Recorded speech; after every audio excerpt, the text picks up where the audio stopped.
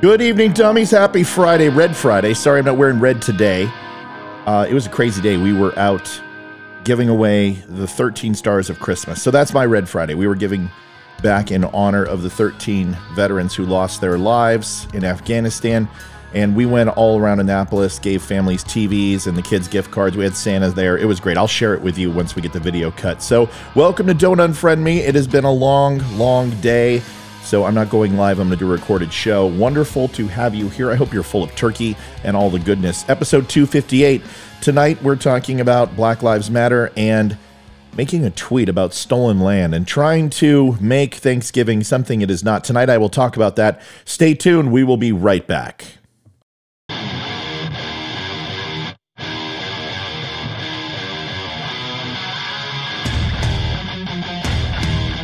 Recorded from an undisclosed location.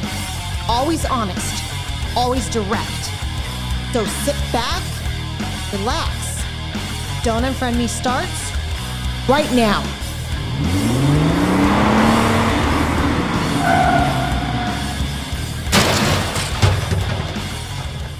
Well, welcome to Don't Unfriend Me. Matthew Spear is my name. Episode 258, like I said. What are dummies? You might hear me say it in the show.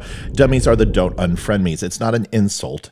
It is an acronym. Barstool Sports has their stoolies. We have dummies. Remember that. Please do me a favor and like, share, and subscribe if you wouldn't mind. Before every show, I kind of walk you through how to follow me and watch me. And one way you can is go to Facebook, YouTube, Instagram, all of that, and say hello. Also, you can stop by and see the new shirt, the Let's Go Brandon shirt at don'tunfriendme.com, and pick it up. Let's get to our show.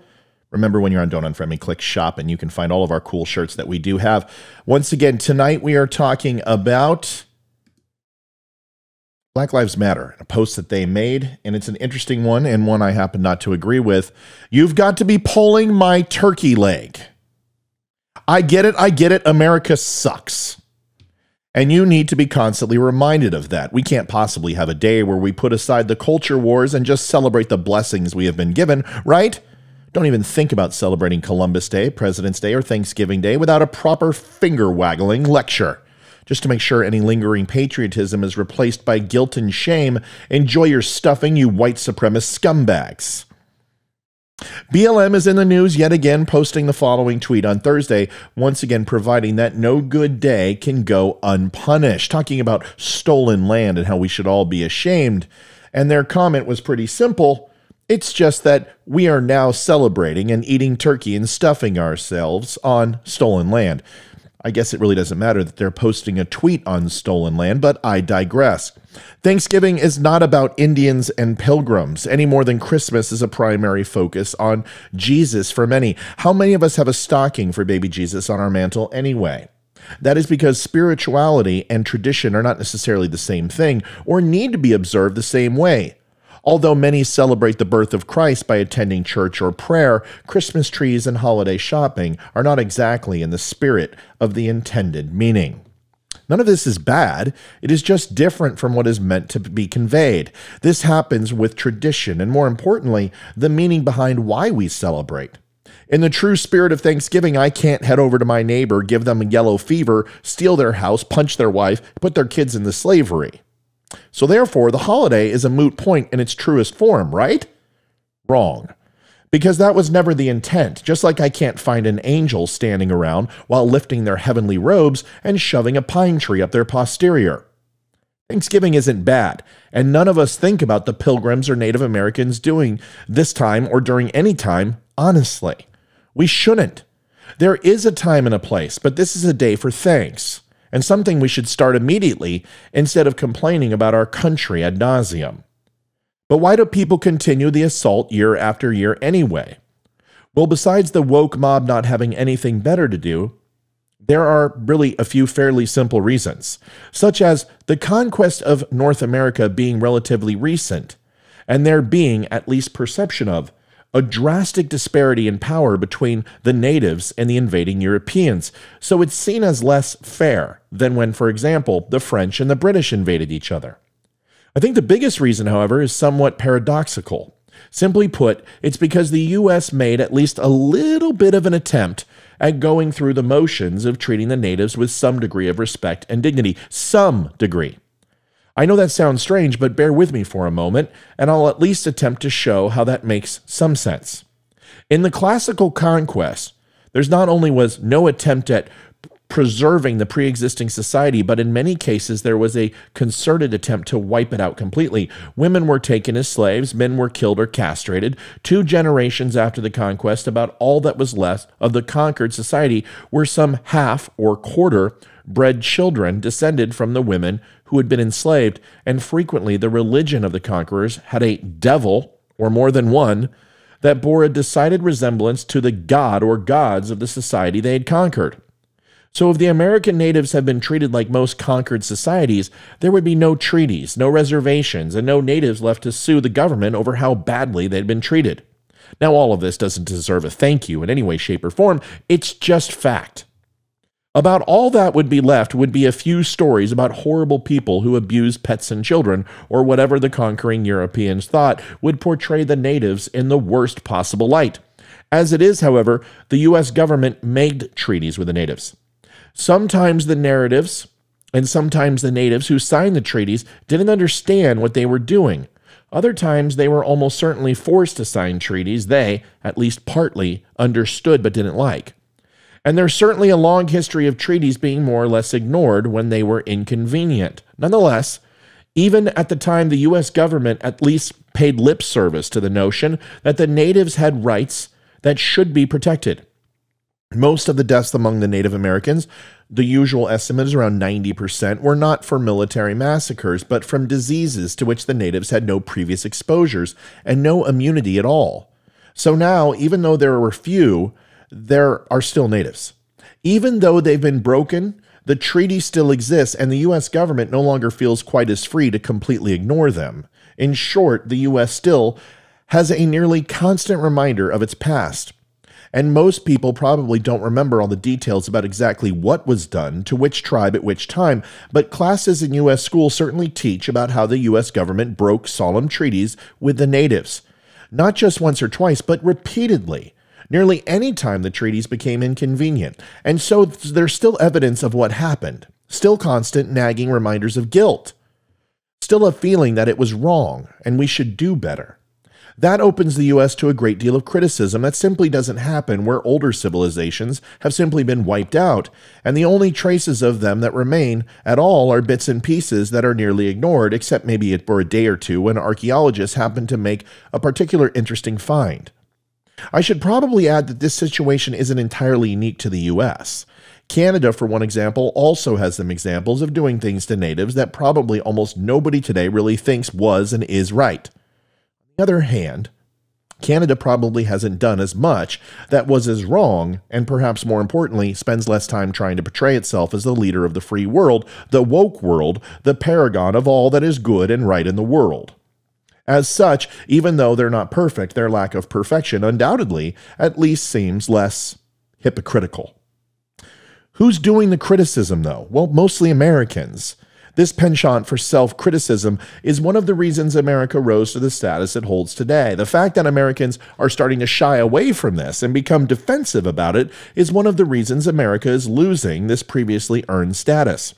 America also likes very much to think of itself as the shining beacon on the hill, the leader of the free world, the exporter of democracy, and acts accordingly on the world stage. It has a history of making a big deal since its founding about how it is different and better than other nations because it is an imperialist. It doesn't conquer. It's not an empire. He who talks the talk is expected to walk the walk, and the holier-than-thou will get more criticism as a matter of course. The thing is that most people don't know the true history of the holiday, and it's been hijacked by people wanting to make a stand on issues.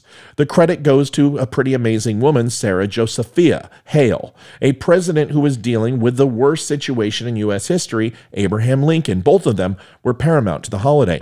Days of Thanksgiving and prayer originated and were in Europe and were most commonly practiced in the Church of England. It wasn't a specific day, nor was it national. There may have been one or two incidences, but by this memory from having done research rather than researching it all based on one notion, local leaders would select a day to offer prayer and thanks, often around harvest, but also when something happened. The tradition was brought by the English settlers, and I actually looked it up, and the celebration was in 1610 in Virginia, my home state. Skip forward 150 years or so to the American Revolutionary War. George Washington and the Continental Congress declared the first National Day of Prayer and Thanksgiving. So to celebrate the British defeat at Saratoga was born. There was also a day set aside at the end of the war. Occasional national days were appointed after this, but they were random. Also, different states generally in New England would hold a statewide day of Thanksgiving. The date of the day differed from state to state. Sarah Josepha Hale was from Rhode Island. She was a well-renowned poet and author and also effectively worked for a number of causes. She wrote to 4 different presidents about the topic of a national day of prayer and thanks. The 5th president, Abraham Lincoln, received her letter during the middle of the Civil War. He liked the idea. And if you get a chance to look it up, read the original proclamation. It was a direct reference to all that was going on during the war. The original concept of the day was one of peace and gratefulness and prayer in the middle of a time of chaos and sadness. Might be good for today. As the years have gone by, this has changed, and there is a lot of controversy that was not related to the original intent of the holiday. Here's a short summation of what we know. In 1620, a group of English settlers known as the Pilgrims made an arduous journey across the Atlantic. In 1621, they signed a peace treaty with the indigenous people living in the area.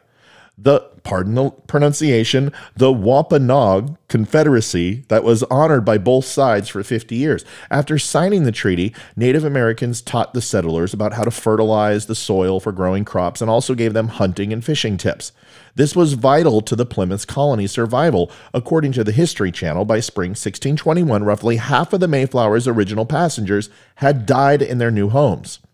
Later that year, there was a Thanksgiving feast with the Wampanoags, it's horrible, butcher, to celebrate the first autumn harvest. This became known as the first Thanksgiving. It's a true story that offers us hope, one that almost everyone can be proud of celebrating. Of course, though, there's a larger story. There's the story of Europeans who arrived before the Pilgrims in 1620. And there's the story of how the treaty broke down when the new arrivals of Europeans, subsequent generations of indigenous people, clashed, with provocations and atrocities being committed on both sides.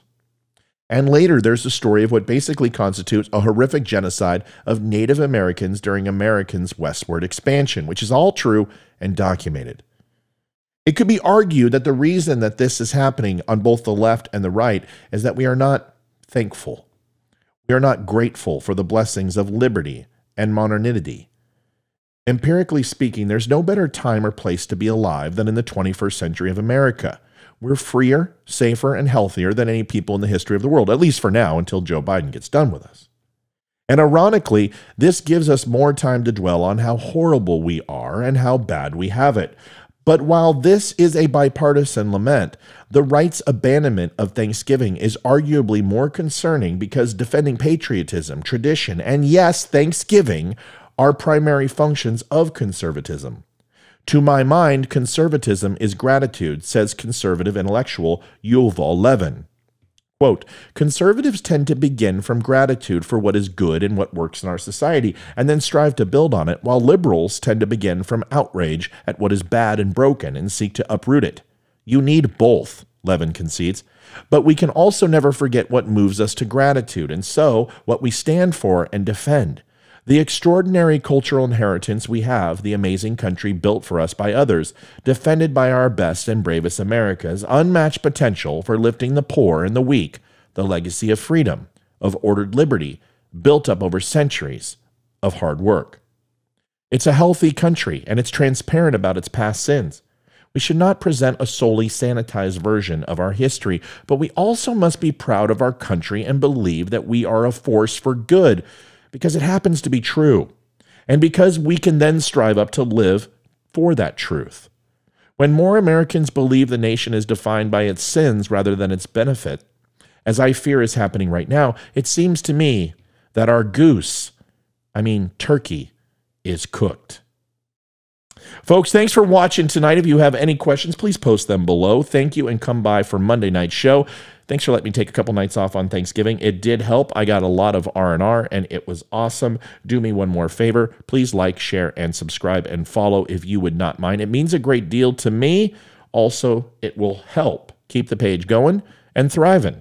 One last thing, if you would not mind, I go out like I always do, the Veteran Crisis Hotline, 1-800-273-8255. Veterans are our most important resource. 22 veterans commit suicide a day. It is way too many. Please reach out to a vet. Ask them if they are okay, especially during the holidays. It gets very lonely for veterans. If you would not mind, you can help them by calling this number. If they won't talk to you, please reach out to me. I'll make that call with you. Veteran Crisis Hotline is 100% anonymous, free of charge. Most importantly, they will help civilians, not just veterans. It's an important call to make. Mental health is extremely important. Please make that phone call.